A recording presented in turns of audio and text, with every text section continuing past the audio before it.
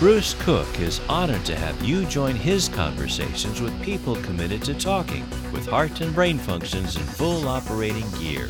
No spin, no agenda, just authentic conversation on just about anything. Welcome to the Bruce Cook Conversation.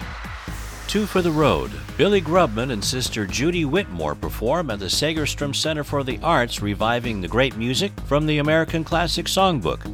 Then Bruce talks to design and branding expert Soon Yu on 21st century business philosophy in his new book titled Friction. The Bruce Cook Conversation with your host, Bruce Cook. Trending now. Here's your host, Bruce Cook. Brought to you by the Pickup Family Neurosciences Institute at Hoag. And good Sunday evening, ladies and gentlemen. This is Bruce Cook, and it is the Bruce Cook Conversation, which is why that's the name. Anyway, it's Angels Radio, ladies and gentlemen, AM 830 KLAA, live tonight, Los Angeles, Orange County, Inland Empire. Interesting show tonight. We're going to start with a life story of sorts. Two people who are brother and sister who have created a musical act at a point in life when most people are putting away all of the dreams. These two people relive new dreams over and over again. I'm going to give you a little bit of history before I introduce them because, frankly, it's inspiring. We're talking about two people who have achieved just about everything they've wanted to do in life. As I said, a brother and a sister, Southern Californians, and the young man who has had a career that began in the paper industry, was very successful, retired, and then started again. Life kept going. Dreams followed. He is an expert in 18th and 19th century art. He has been a lecturer at the Hammer Museum. He has taught it. He has also mastered flying and became a pilot at a point in life. From that, became an author, wrote an exceptional novel about the theft of art from Parisians during World War II by the Nazis. Anyway, the list goes on and on. And then, at a certain point, it was time to follow another dream in life, and that was to create a musical act. And over the last decade, he, along with his sister, have had various incarnations of that musical act. They've had another show with a third partner called Act 3, and now he and his sister have a show called Two for the Road. But let me tell you about the sister. Same story. It's really quite phenomenal. This sister has the same path in life, a total dedication to following goals, making things happen, living the dream. She, too, is an expert pilot. She, too, has done so many things, including tremendous work in philanthropy. Today, she is very, very active in Orange County philanthropy with the Philharmonic and the Pacific Symphony. In fact, she chaired the Pacific Symphony Ball just recently here in Orange County and raised millions of dollars for music. So natural segue that she also loves music and the musical theater and the idea of doing a show. So with that kind of a tease, let me introduce you to Bill Grubman and Judy Whitmore, brother and sister.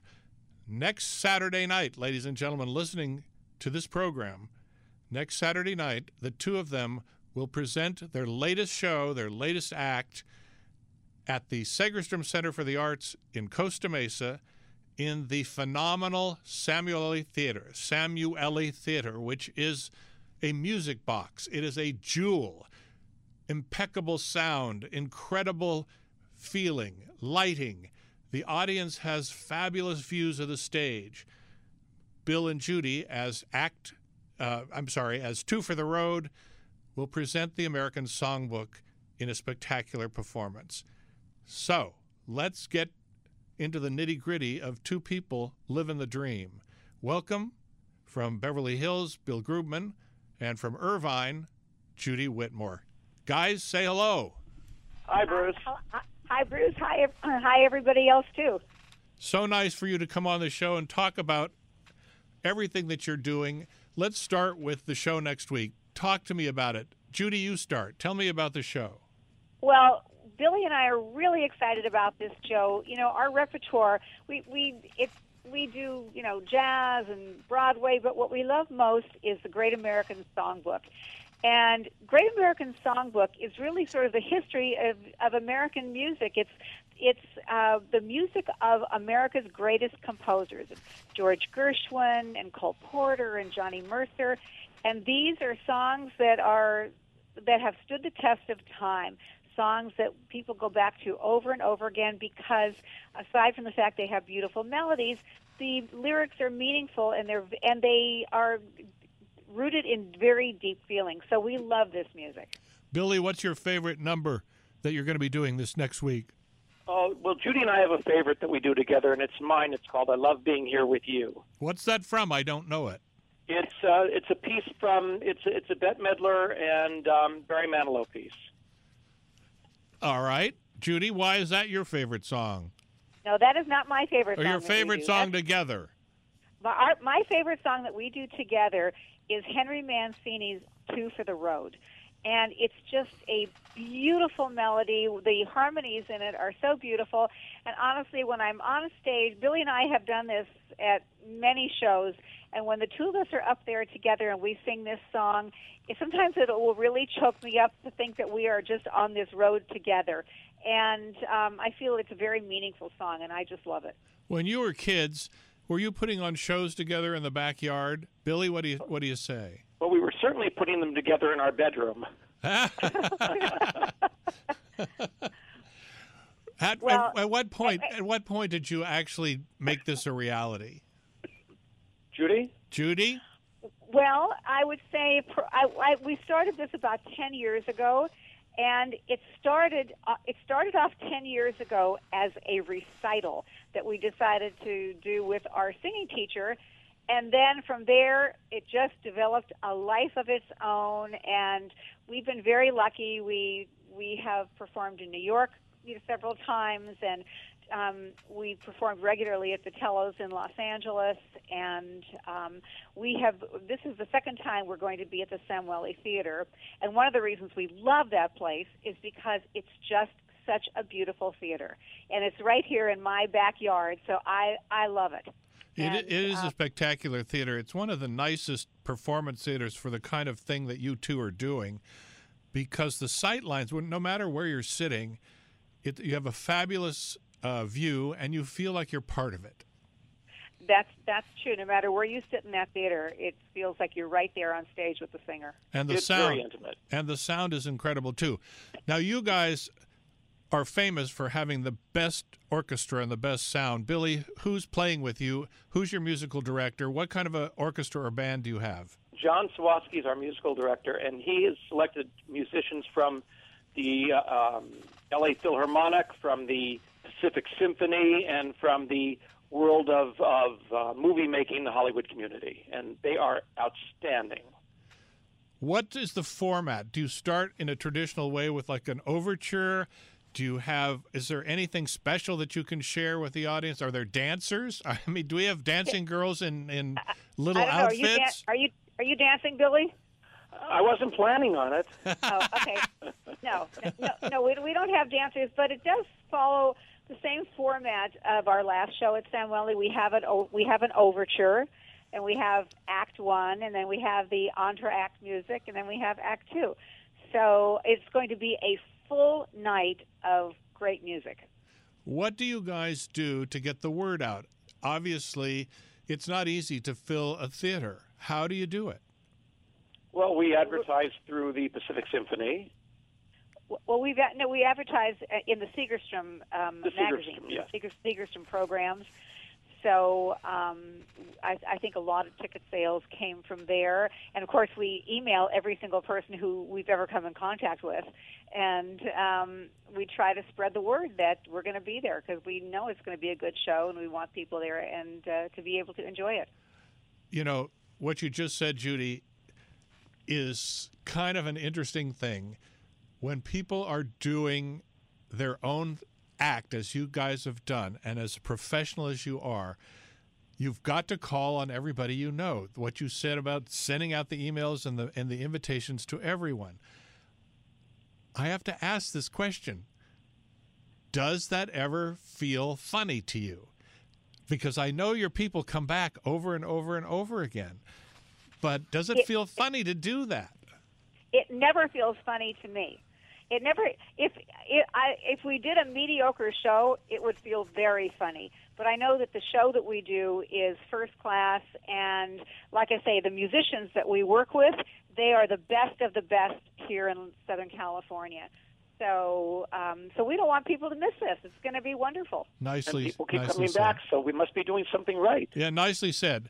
I was at your last show, and the audience was so happy. They were cheering with applause, and it was a full house. And I don't think you knew every person in there, which is, it's exciting. When you're not a famous name, I guess that's what I was trying to say. When you're not a famous name, the challenge of drawing that audience is enormous. And for you guys to be able to do that and fill a big house and have the people so happy, that's an accomplishment. That's what I was trying to say, Judy, not the opposite. Right. Well, one of the things that was interesting to us, years ago, we did a show at the Wild Recital Hall at Carnegie Hall in New York.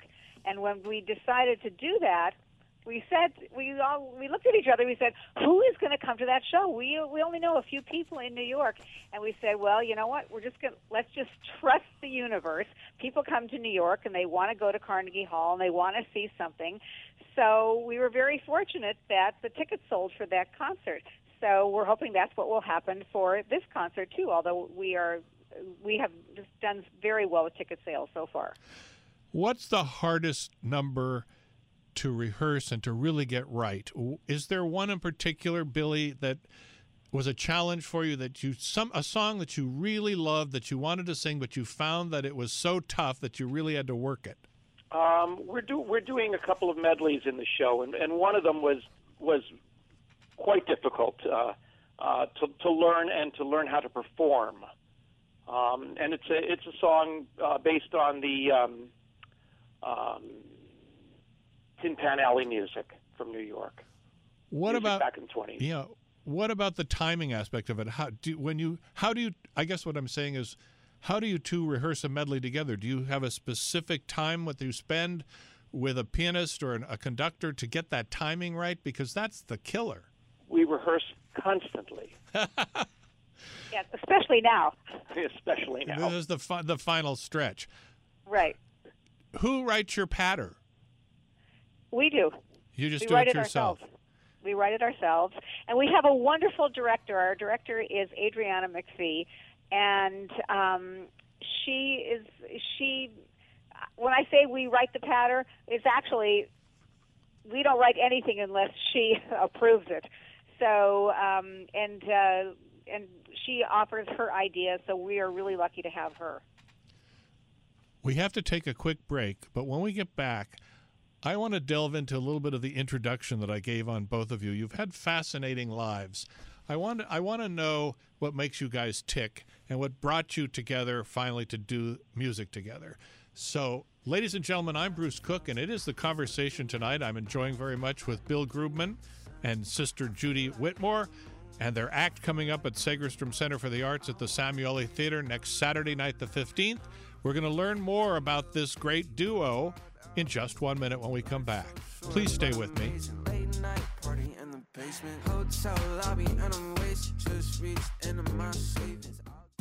Angels Radio. AM 830. At the Pickup Family Neurosciences Institute, the Hoag Epilepsy Program is accredited by the National Association of Epilepsy Centers as a Level 4 epilepsy center. This means that our experts provide the highest level care for patients with complex epilepsy. Our patient-centered approach to epilepsy treatment, combined with state-of-the-art technology, including robotics and laser ablation, ensure the best possible outcomes for our patients. To learn more or for an evaluation, call 949-966-0243 or visit hoag.org/epilepsycare. If you're feeling fancy-free, come wander through the world with me, and any place place we chance to be will be a rendezvous. Two for the road, we'll travel down the years, collecting precious memories, selecting souvenirs, and living life the way we please.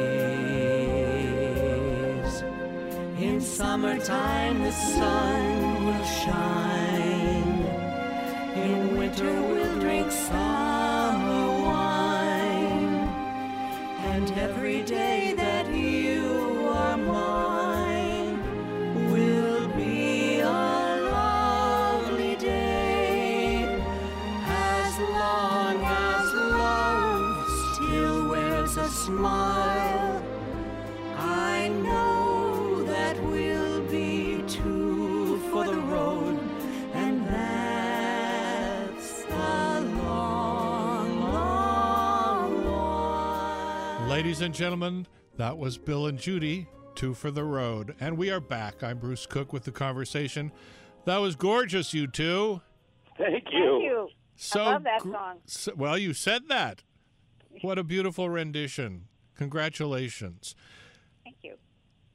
In the bios that I read before the show, I was amazed, and it was just sort of weird that, and correct me if I'm wrong, both of you had a fear of flying, and now both of you are pilots. What's that all about? Stranger things happen. Well, explain it. How did that happen?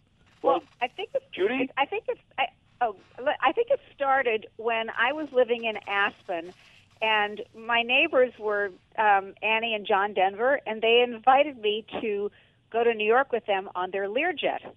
And I was just petrified of airplanes. But I thought to myself, I'm not turning down this opportunity.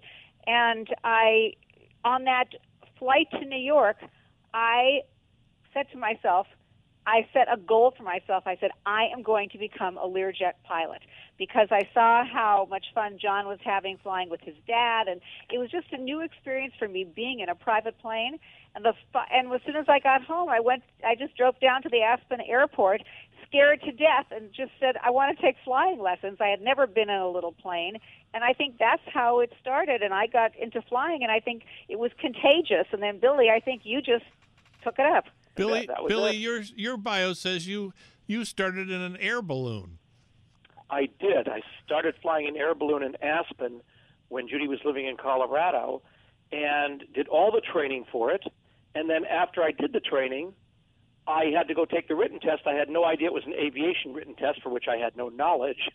I never got the balloon license, but I'm licensed to fly a Learjet. Well, I don't even know what to say to that. That's pretty amazing. Switching gears, talk to me about the novel you wrote. I thought that book was spectacular.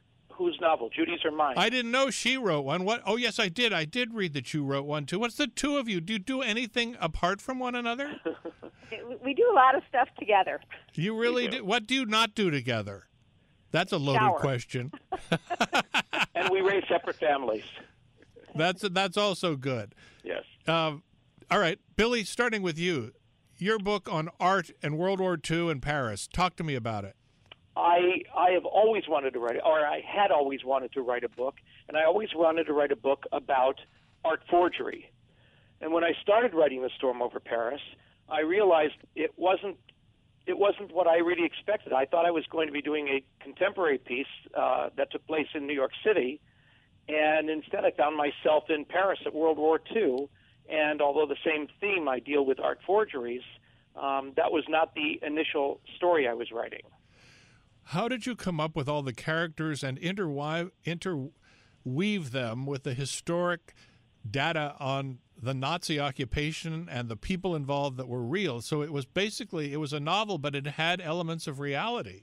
What I wanted to do was create a true story where everything in it was true except the story.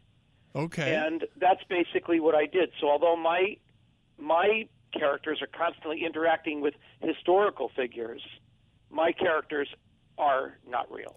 Yeah, it's an art form that is not often experienced by a reader. I have to commend you on it also. Thank you. I thought it was really quite outstanding. Judy, your turn. What is your book? My novel is called Come Fly With Me. It's a romantic adventure, and it was a #1 bestseller on Amazon with Amazon Kindle. And it's a romantic adventure about a woman whose husband buys a Learjet, and when his captain teaches her how to fly it, she falls in love with him. And it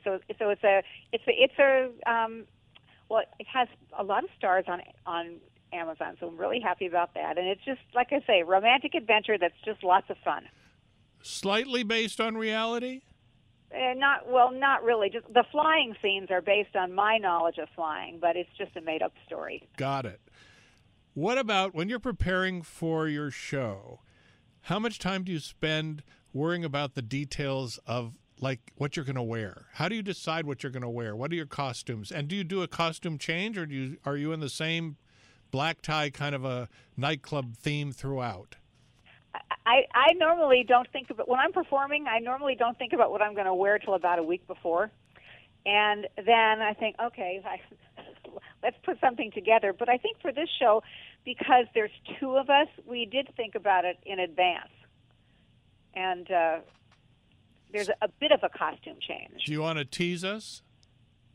I'm wearing black. You're wearing black? Well, that's good. Yep. Me too. A lot of black. Are you doing any kind of a tribute to Cole Porter or Gershwin or any of the greats that you're going to be singing? Or will there be any kind of a tribute in the segment? You know, we actually are doing a tribute to John Denver. Yeah. It's the 25th anniversary of his death this week, and his music really informed our lives in Aspen. And so we thought that would be a good idea. So what I'm hearing is it's not just Great American Songbook, it's also Contemporary American Songbook, and it's kind of a mix. Well, I want to say, Billy, I think it's about 90% Great American Songbook, right? Billy, jump in. Most people are under this assumption that the Great American Songbook really is Gershwin, Cole Porter, Arlen, these composers, but it really encompasses a great deal of music, because the Great American Songbook is the great music of our generations, and it includes a lot of things. So artists like John Denver and his music will be a part of that American Songbook. I was a big fan of John Denver, so I'm looking forward to that. Talk to me about the audience appreciation of the kind of music you're doing. It isn't widespread among youth, but I'm finding that kids are interested in it and that they love the lyrics. What do you say? Bills, you start. I know my kids love the music, and I hear them playing it. Not music that I particularly sing, but they do play music from the 40s and 50s. I hear Cole Porter and Irving Berlin music constantly on their phones. But is that so they love it. Is that just because Dad's influence, or do you think it comes from a broader sense of appreciation? I don't think so. My kids don't listen to a thing I say, so I think it's something that they really enjoy. What about you, Judy? Well, you know what? I feel like it's my mission in life to help keep this music alive. And I think it was probably about, I don't know, 8 or 9 months ago. It was just before we thought about doing this show. I was in a store, and there was a young man helping me. He was probably in his mid-20s, and we started talking. And during the course of our conversation, I discovered he had never heard of Frank Sinatra. He had no idea who Frank Sinatra was. And so I thought, well, doesn't everybody know who Frank Sinatra was?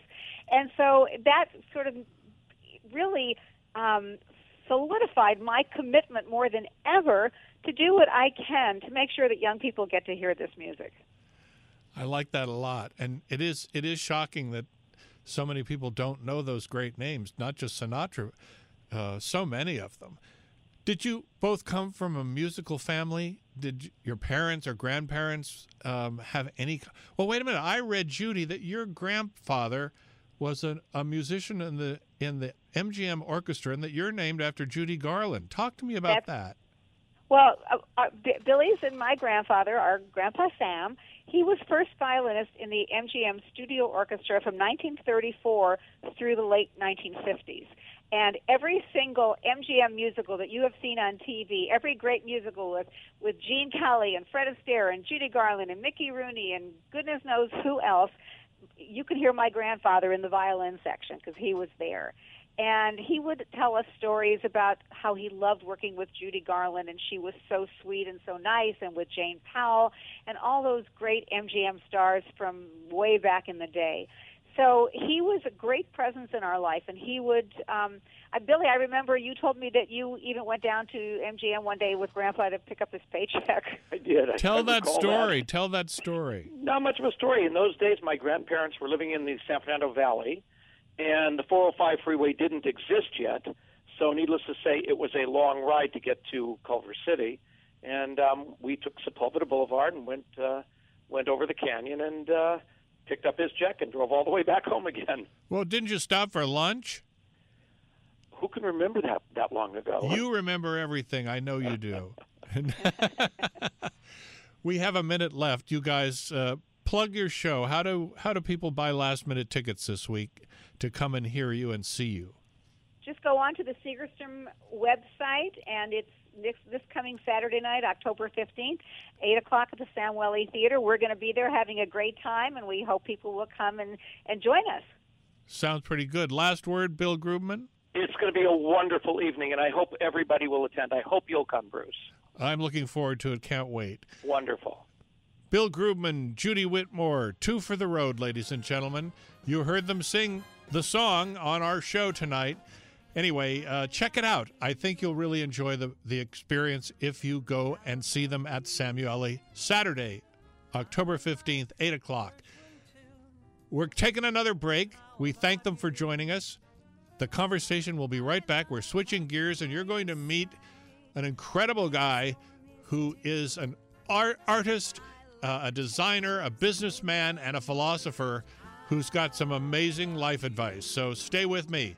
Soon you will be with me in the second half hour when we come back. Can't get my fill. And Bradley Cooper's looks, gave me a thrill. Holding hands in the movie show when all the lights are low may not be new, but I like it. How about Angels Radio, AM 830. Pickup Family Neurosciences Institute at Hoag is ranked in the top 1% in the nation by U.S. News & World Report. It provides world-class care through multidisciplinary expert teams, each focusing on specific disorders of the brain and spine, such as stroke, aneurysms, brain tumors, Parkinson's disease, cognitive disorders including Alzheimer's, epilepsy, back pain, as well as spinal cord issues, addiction medicine, and sleep disorders. Our renowned experts offer the best evidence-based care, state-of-the-art technology, and the latest clinical research, all focused on the individual patient. Our stroke program was the first in Orange County named as a certified comprehensive stroke center, and our brain tumor program is the largest in Orange County and among the top volume programs in the Western United States. Pickup Family Neurosciences Institute. Compassionate care, clinical excellence, creative intelligence. To learn more, call 949-516-9075 or visit hoag.org/neuroinstitute. Girl, I like you, I do. I wanna be a friend, go shopping in a Benz. I like you, I do. I hit you in a land, can you fit me in your plans? I like you, I do. We went over better friends and we woke up in Japan. I like you. Isn't this a great song, ladies and gentlemen? I like you, and I like all you listeners tonight. I'm Bruce Cook. It's The Conversation, and we continue our time together tonight on Angels Radio, AM 830, KLAA. We move on. We enjoyed our time with Bill Grubman and Judy Whitmore talking about their show business career, and we really switched the gears, and I'm going to introduce you to a very special man who has written a very interesting book. Let me tell you a little bit about him as I read from his author's bio. He is an international speaker, best-selling author on innovation design, on branding. His previous book, titled Iconic Advantage, won a Global Medal Award from Axion Business. His name is Soon Hu. He most recently worked as the Global VP of Innovation and Office at VF Corporation, the parent organization to the North Face, Vans, Timberland, and Wrangler brands. Soon Yu has been a founder and CEO of numerous venture-based startups and was recognized as a finalist for the prestigious Ernst & Young Entrepreneur of the Year Award. Prior to his writing career, he worked for Bain & Company, the Clorox Company, Chiquita Brands, where he gained industry recognition from the Webby Award, Favorite Website, and Dope Award. Soon frequently guest lectures at Stanford University, where he also received his MBA. He was a former adjunct professor at Parsons School of Design. His book, ladies and gentlemen, which he has co-written with author Dave Bierus, is titled Friction, and on the cover it states, "Adding value by making people work for it." Before I introduce you to Soon Yu, let me read one of the review comments about this book. Quote, "With friction we walk. With no friction we fall on our face.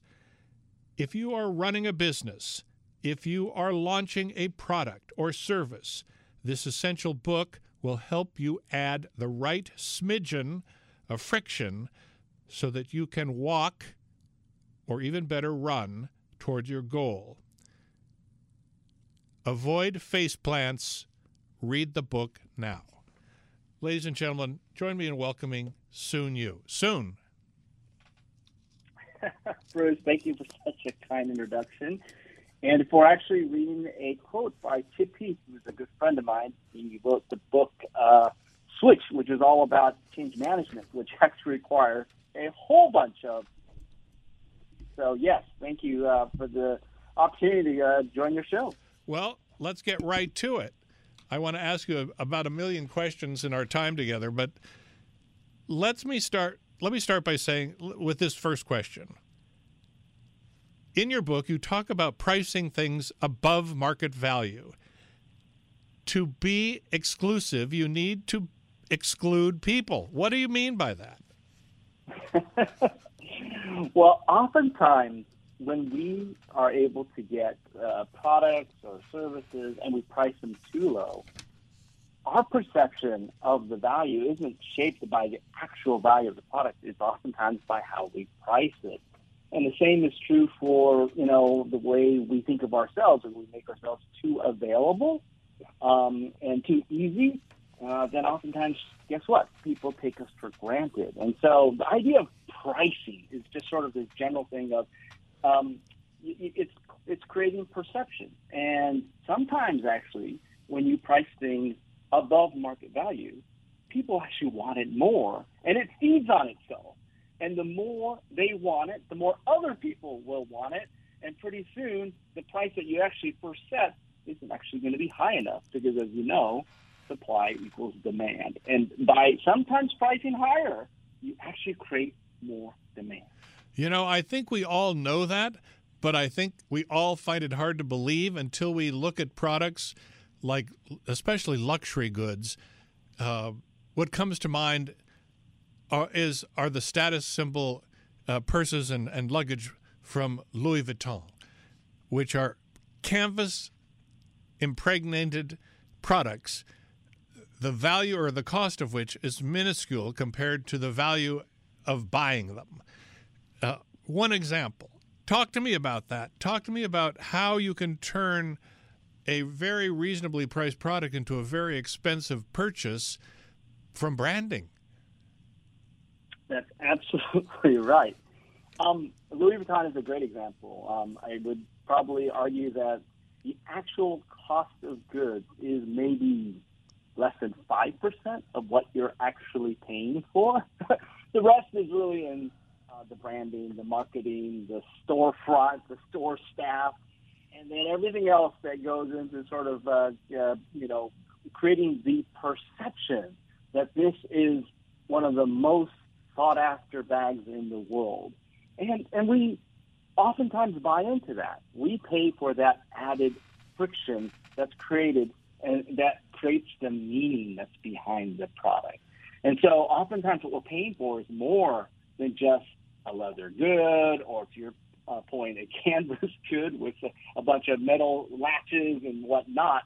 We're oftentimes paying for the story, the narrative, and our ability to actually participate in that story and that narrative.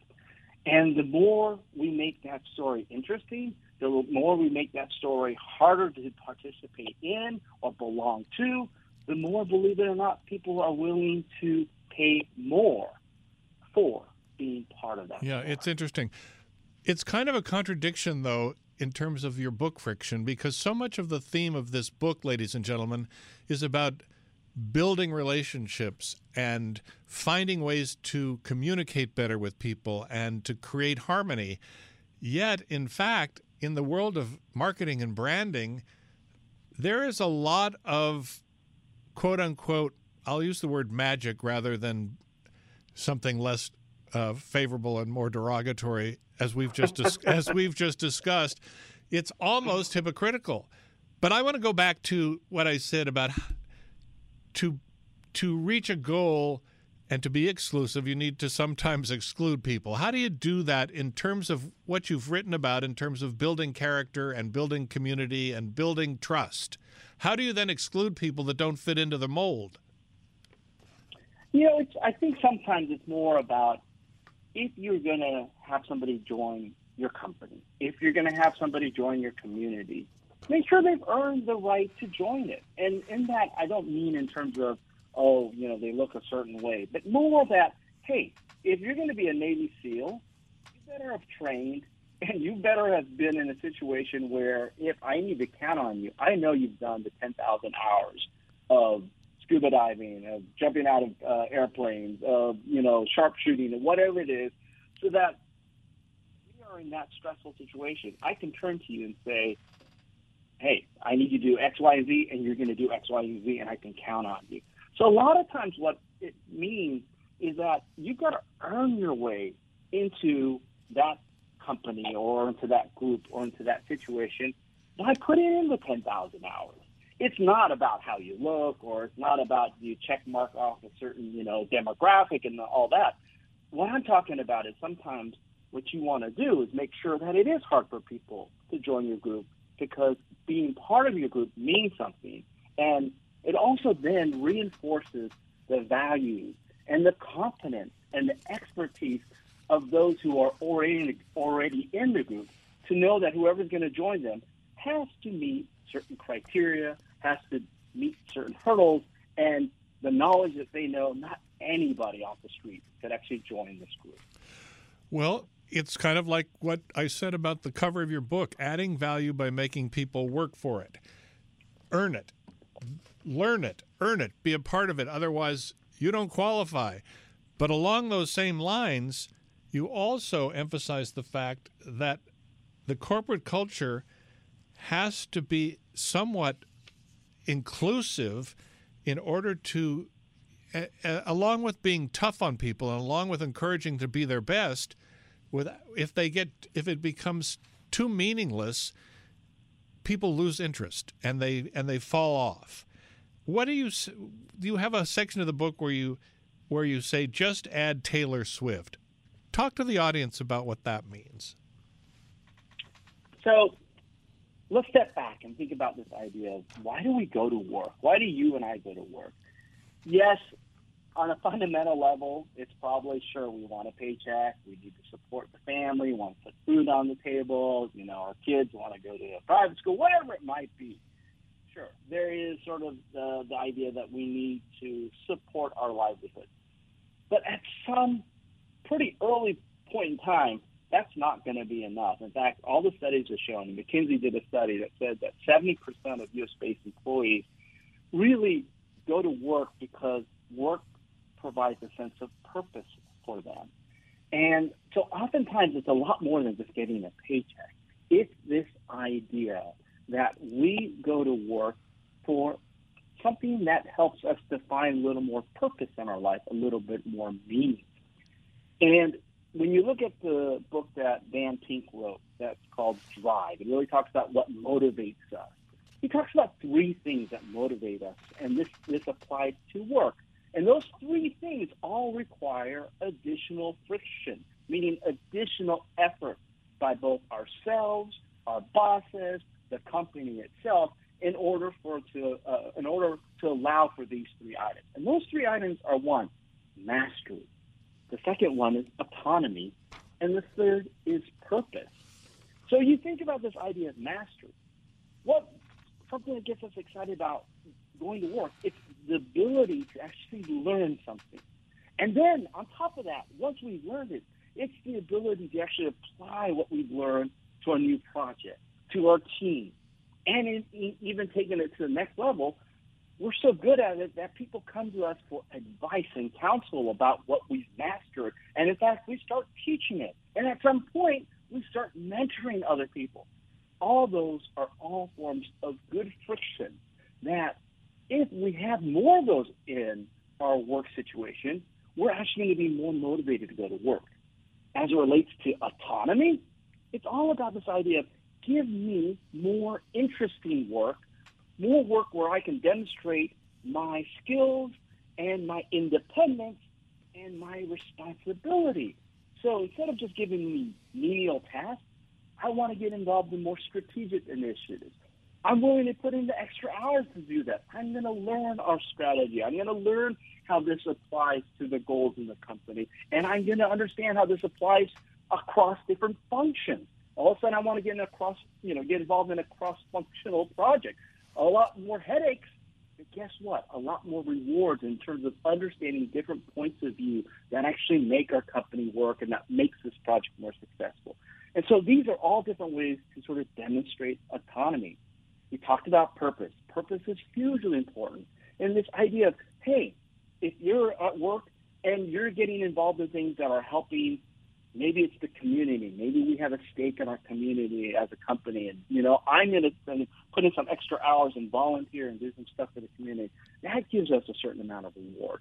Oh, guess what? I want to get involved in one of our ERGs or affinity organizations that support different, as we were talking about, ability to have more inclusivity and more diversity within the company. Or guess what? I'm going to work on things that improve the team culture. Or more importantly, if there's something that the company has a purpose and mission towards, I'm going to invest on thought leadership around that area, and I'm going to add that back to the company. All these things, if you think about it from an employee perspective, you're actually asking to invest more time and energy to get smarter at something, to teach something, to become a mentor, to do something more cross-functional or strategic, or to work on additional hours of volunteering around the community or the team development. But in many ways, those additional hours that you're investing in are going to be more and more rewarding. Very, very well put. Listen, we got to take a break. But when we come back, I want to ask you about how you achieve that in this world of Zoom employees that are not going into offices and not interacting with fellow employees. Also, you got to tell me what you mean by just add Taylor Swift when we come back. Soon You, ladies and gentlemen, is joining me tonight with his book, Friction, and how to make it in life and in the workplace to get a rewarding, satisfying, fulfilling, and potential of wonderful things to happen. We'll be right back.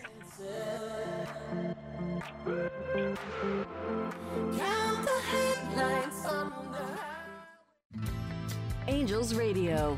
AM 830. As part of the Pickup Family Neurosciences Institute, Hoag's Neurospine program offers innovative methods to reduce pain, inflammation, and improve mobility safely and effectively, often without surgery. Should you need surgery, Hoag is a leader with minimally invasive techniques, 3D imaging, and robotics to restore your golf swing or your swing dance. Many of our patients go home in just a few hours, walking the very next day. Call our dedicated nurse navigator at 949-537-2931 for an evaluation or visit hoag.org/spine help.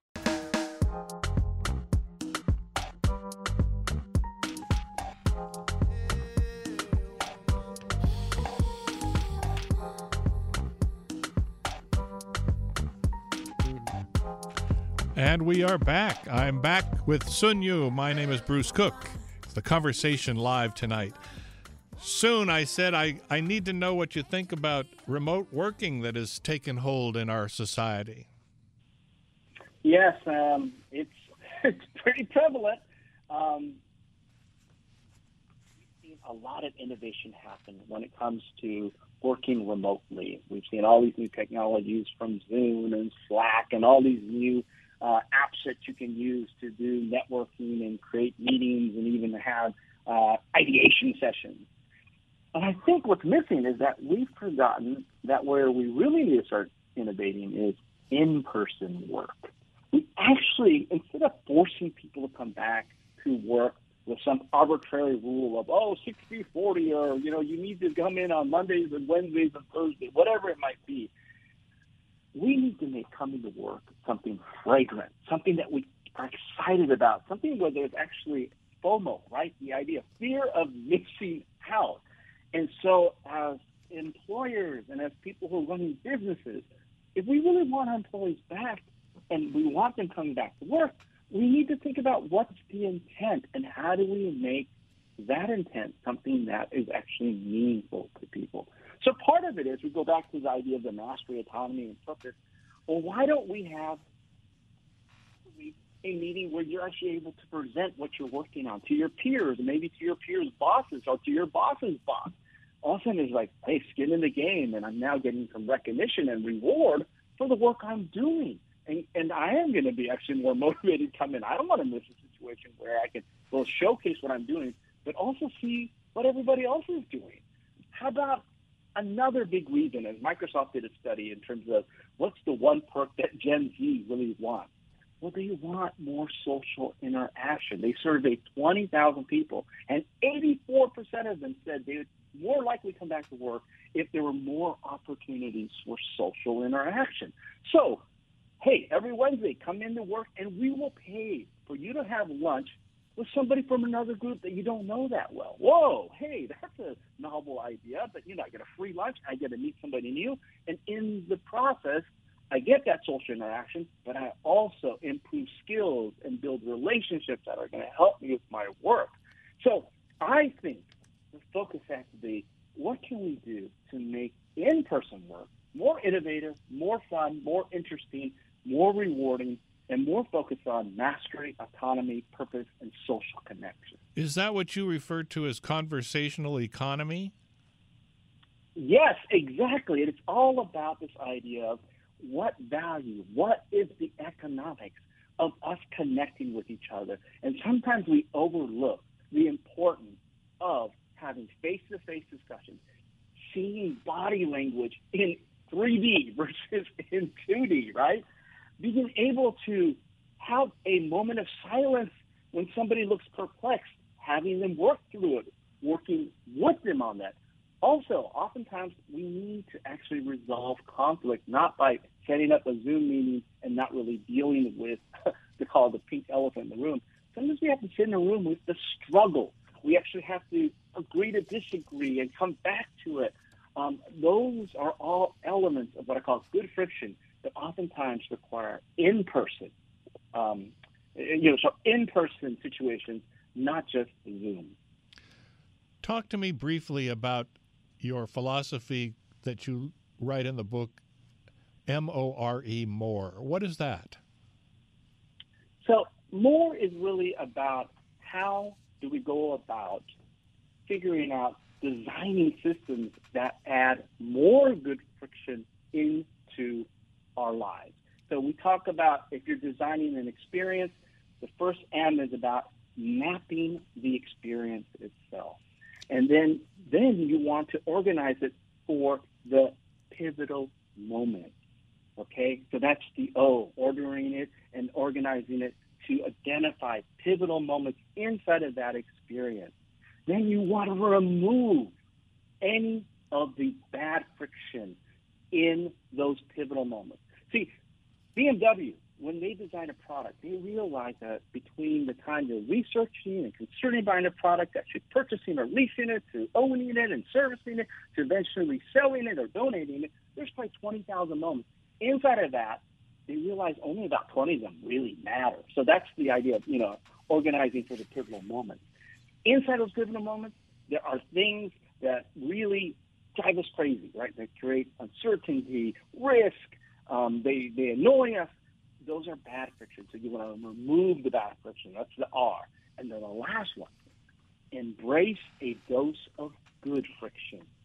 This is the idea of what can you add back in that will create engagement, meaning, belonging, rapport, assurance, confidence, and the one we talked about earlier, exclusivity.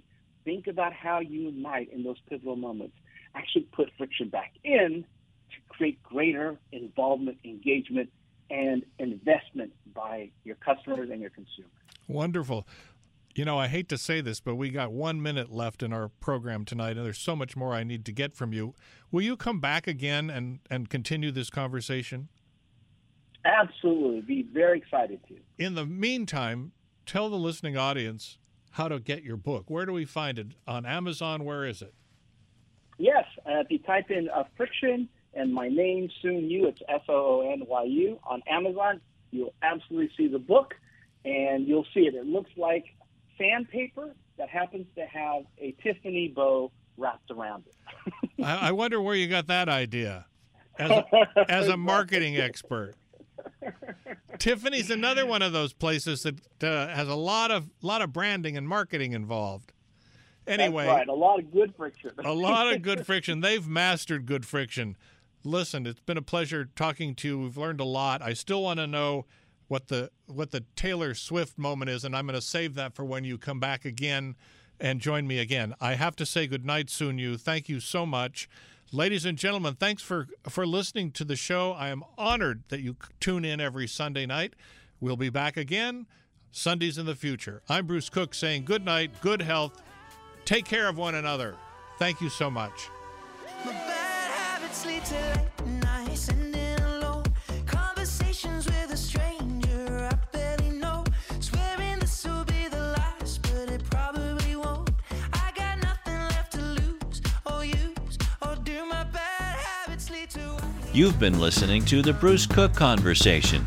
Hear The Bruce Cook Conversation on Sundays at 6 p.m. Pacific on AM 830 KLAA. And hear the podcasts of every show on Anchor, Apple Podcasts, Spotify, Google Podcasts, Breaker, Pocket Casts, and Radio Public.